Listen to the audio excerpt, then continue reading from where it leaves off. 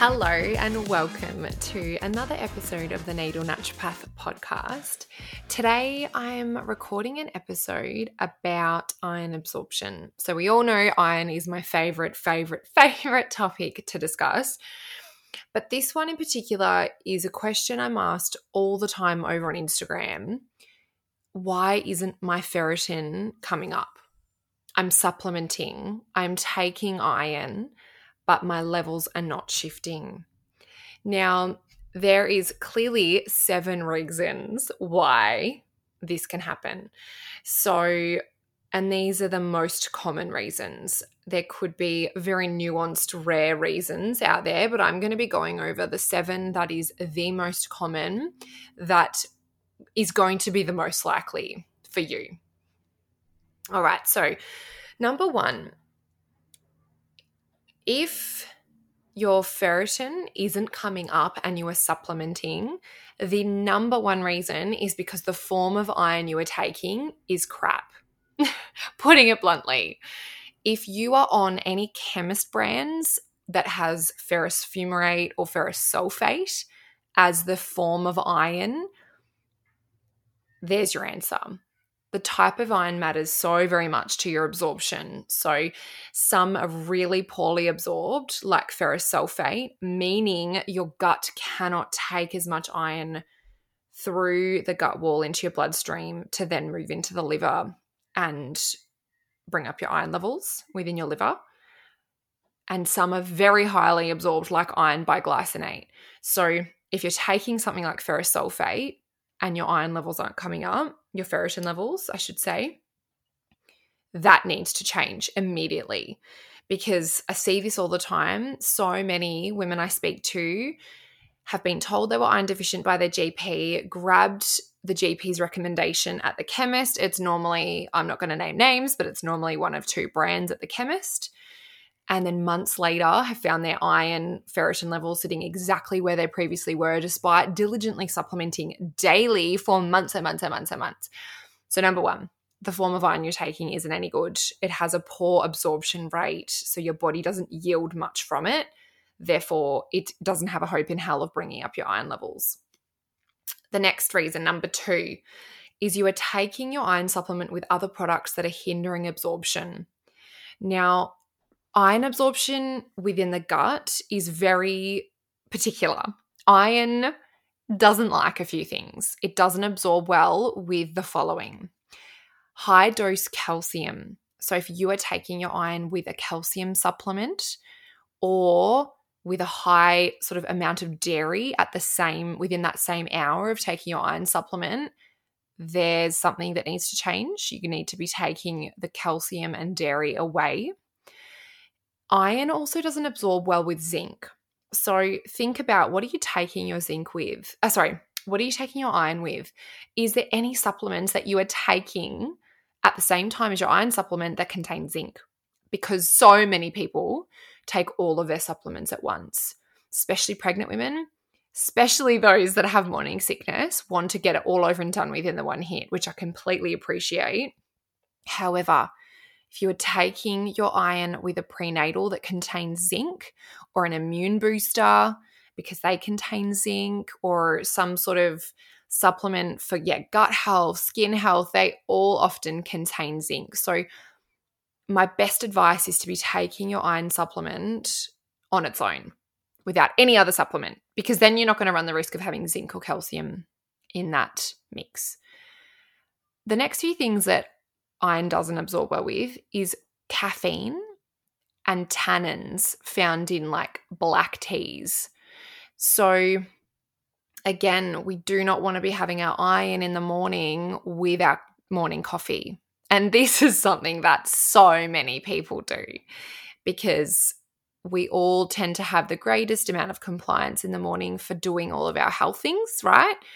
So you wake up, you might exercise, you might eat a really great breakfast, and then you take all of your supplements at once, and then you're done for the day.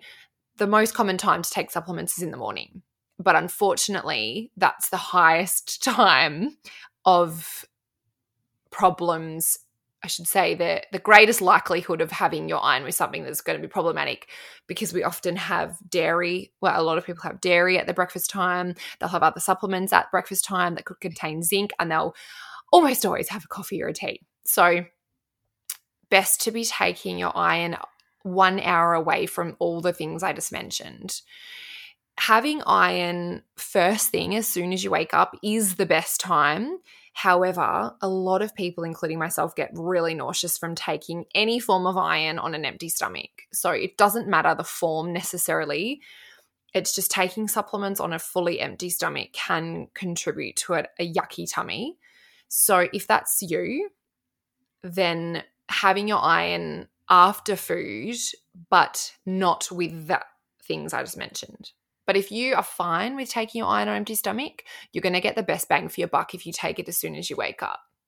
All right, number 3 in my list of 7 reasons why your iron levels aren't coming up, is that you're taking your iron daily. I have gone on and on and on about this, that iron should not be taken daily. I have such a strong stance on this. I've seen the research and I'm excited for more research to come on this topic.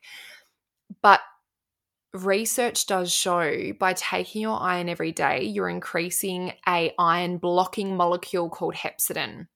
Hepcidin is the molecule that regulates your iron absorption within your gut. Now, if we take iron daily, hepcidin has not had a chance to wear off. So you take an iron supplement, immediately your hepcidin's going to go up because you've just taken a lot of iron. Your body doesn't want you to then absorb a ton more later in the day, which would be very toxic, I should say. So what happens is your body so your hepcidin increases, it stops any further iron absorption. Now, hepcidin can remain high enough to block iron absorption for the next 48 hours. So we need to be taking iron every second day so that we are avoiding hepcidin affecting your absorption. So if you take your iron supplement 9 a.m. Monday, chances are very, very high, as the research supports, that your hepcidin will still be high 9 a.m. Tuesday. And so you take your supplement 9 a.m. Tuesday, but because of hepcidin, it's not allowing a lot of that iron to get through into the blood, which is where we want it. We don't want your iron to just sit within the tummy. So if we did 9 a.m. Monday, allow hepcidin to go up and then fall naturally back down again, by 9 a.m. Wednesday, your body is ready to absorb as much of that molecule, that iron supplement as possible. Number 4, your output of iron is too high in comparison to your input. So what this means is you are losing iron at a rate that is too fast for your body to be rectifying its ferritin levels, even if you're supplementing. Now, examples of this would be uninvestigated blood loss. So you might have a gut bleed, you might have ulcers, hemorrhoids, anything like that there's blood loss occurring without you having any idea about that. That's definitely something for a doctor to be investigating. Or your periods are too heavy and you are losing too much blood every month. And there is no way that with that huge amount of blood loss that your body is able to rectify your iron. It's like, imagine like a leaking bucket. You're putting all this iron into the bucket, but there's a massive hole at the bottom that's just constantly leaking out, like when you're getting a really heavy menstrual flow. So having a heavy period should be investigated because there are clear causes of heavy periods, like adenomyosis, like thyroid problems, like estrogen problems. So that in itself must be investigated separately along with iron supplementing. But if you continue to take your iron supplement and your periods are always heavy, we're never going to get the level of ferritin that we're after. Another reason could be fibroids, actually, I've just remembered.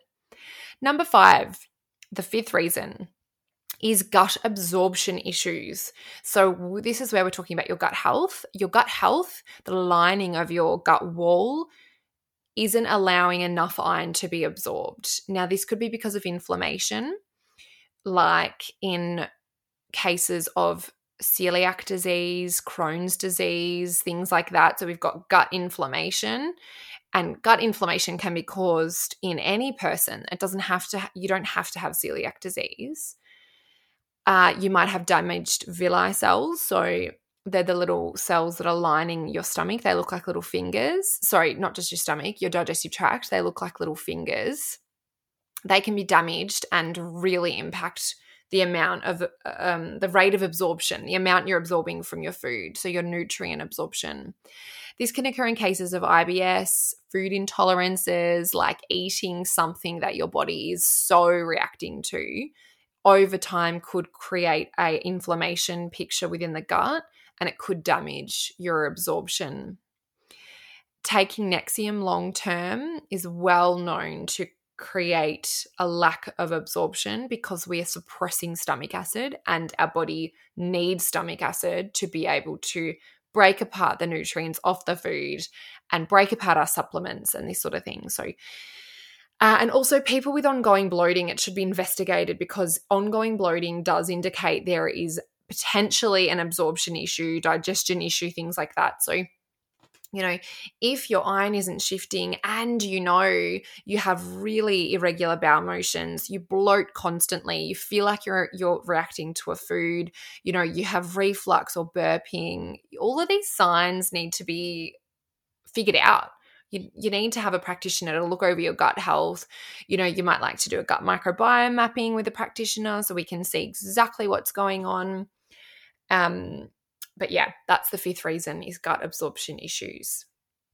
The sixth reason could be that your iron isn't coming up because your thyroid is underactive. So it's really well established in the research that if your thyroid is underactive, like you have hypothyroidism or Hashimoto's disease, you are going to struggle to increase your iron levels until the thyroid disease is managed.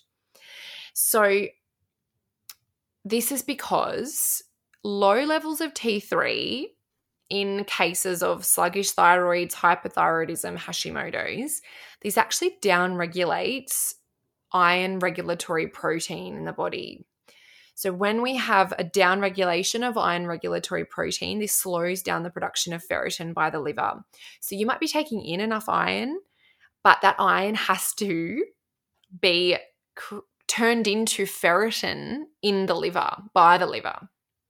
And to do that, we need adequate levels of this iron regulatory protein, and low T3 levels can affect this. So in simple terms, you are trying to fix your low iron with supplements, but this pesky iron regulatory protein has been slowed down because of a slow thyroid, meaning the iron you're bringing in isn't being stored as effectively or quickly by the liver.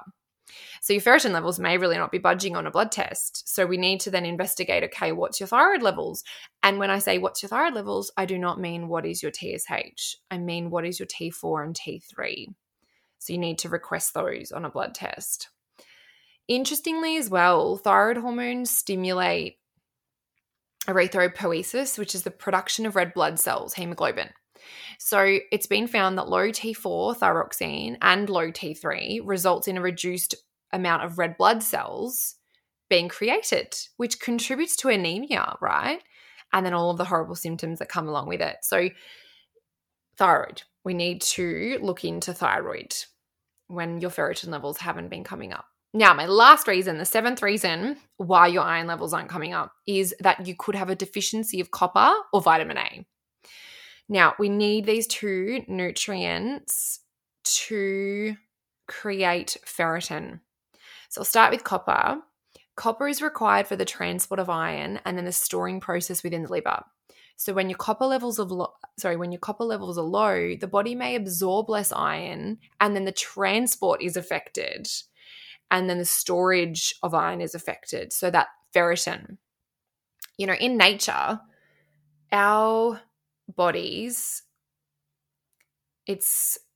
I'm losing the word here.